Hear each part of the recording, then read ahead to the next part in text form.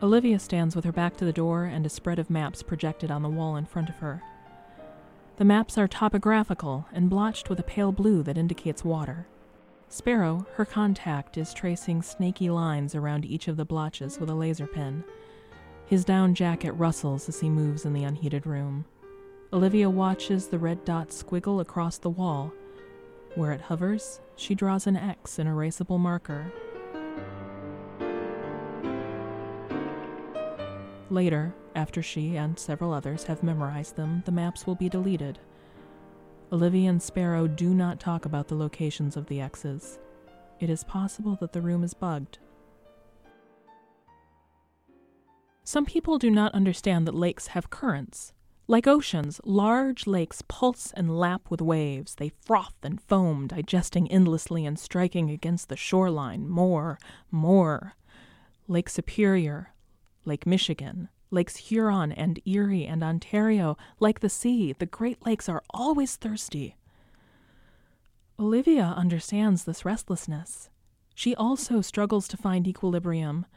Once, a million years ago, she was a college student. She shared a dorm suite with 2 other biology students and took showers as long as she wanted. Back then, a Michigan girl rarely thought about water, except as a place to visit on the weekends. Olivia remembers clearly one particular trip to Lake Michigan, taken, of course, before the waters receded, and so many stranded alewives rotted that the beaches were roped off as public health hazards. She stood up to her knees in water that seemed to stretch on forever. Even on that windless day, the lake was alive, ripples forming like hairline cracks in a glass mirror, just waiting for a pebble or a swimmer or the cobra-like head of a pipeline pump house to crack the surface and earn 7 years bad luck.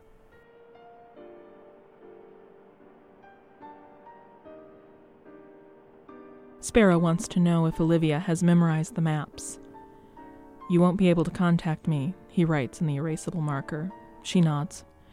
He reaches one burn-scarred hand under the table and pulls out a small blue bag with 2 pockets. They both know what is in the large pocket. Sparrow indicates that she should unzip the smaller compartment.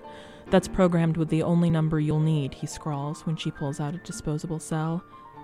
"Double-check your work before you call." Olivia takes the bag and shakes his free hand. "Thanks for everything, Sparrow." She says this with only her eyes, but he nods as if he understands. "Take care," he writes. Olivia tucks the bag under her arm and leaves the building. Christmas is only 3 weeks away, and a few flakes of whirling snow melt against her graying hair and the collar of her jacket. The snow brings to her mind not gingerbread and carols, but grim statistics, as in, less than 1% of the Great Lakes water is renewed each year by rain and snowmelt, as in, though you would not know it to look at the lawn around the governor's mansion, her Michigan hometown will soon die of thirst. Some people do not understand that the Great Lakes are a gift. The white-blue glaciers that formed them will not creep through here again, not in the timeline of humanity. Our gases and slurries have irrevocably altered the planet. The Great Lakes Basin? What you see is what you get.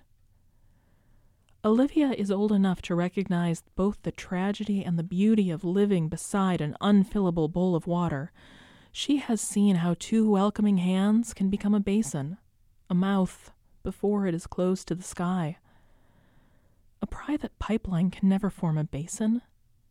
Secretive, reptilian, its selfish coils are buried and cannot see the stars.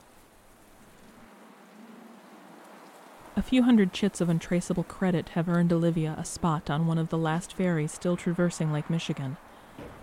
Once upon a time, it would have been impossible to cross this late in the year.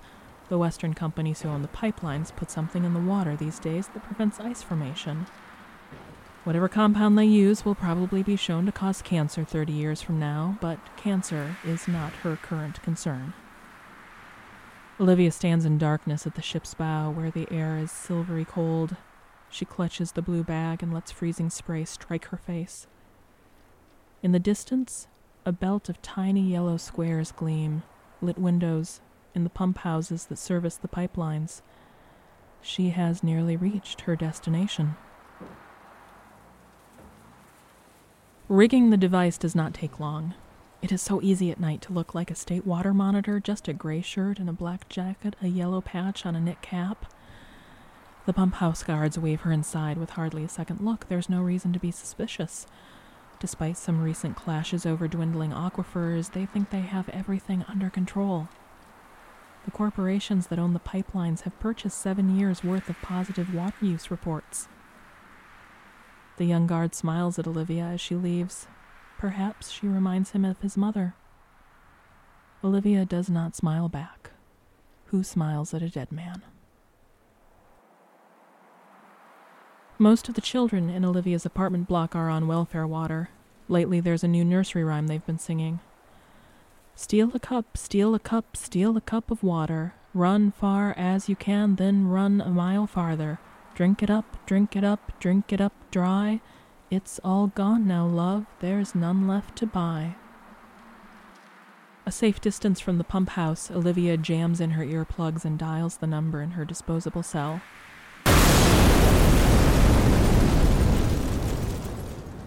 When the building explodes, it sends wave-like ripples under her shoes. She wipes the map in her mind clear of its first X.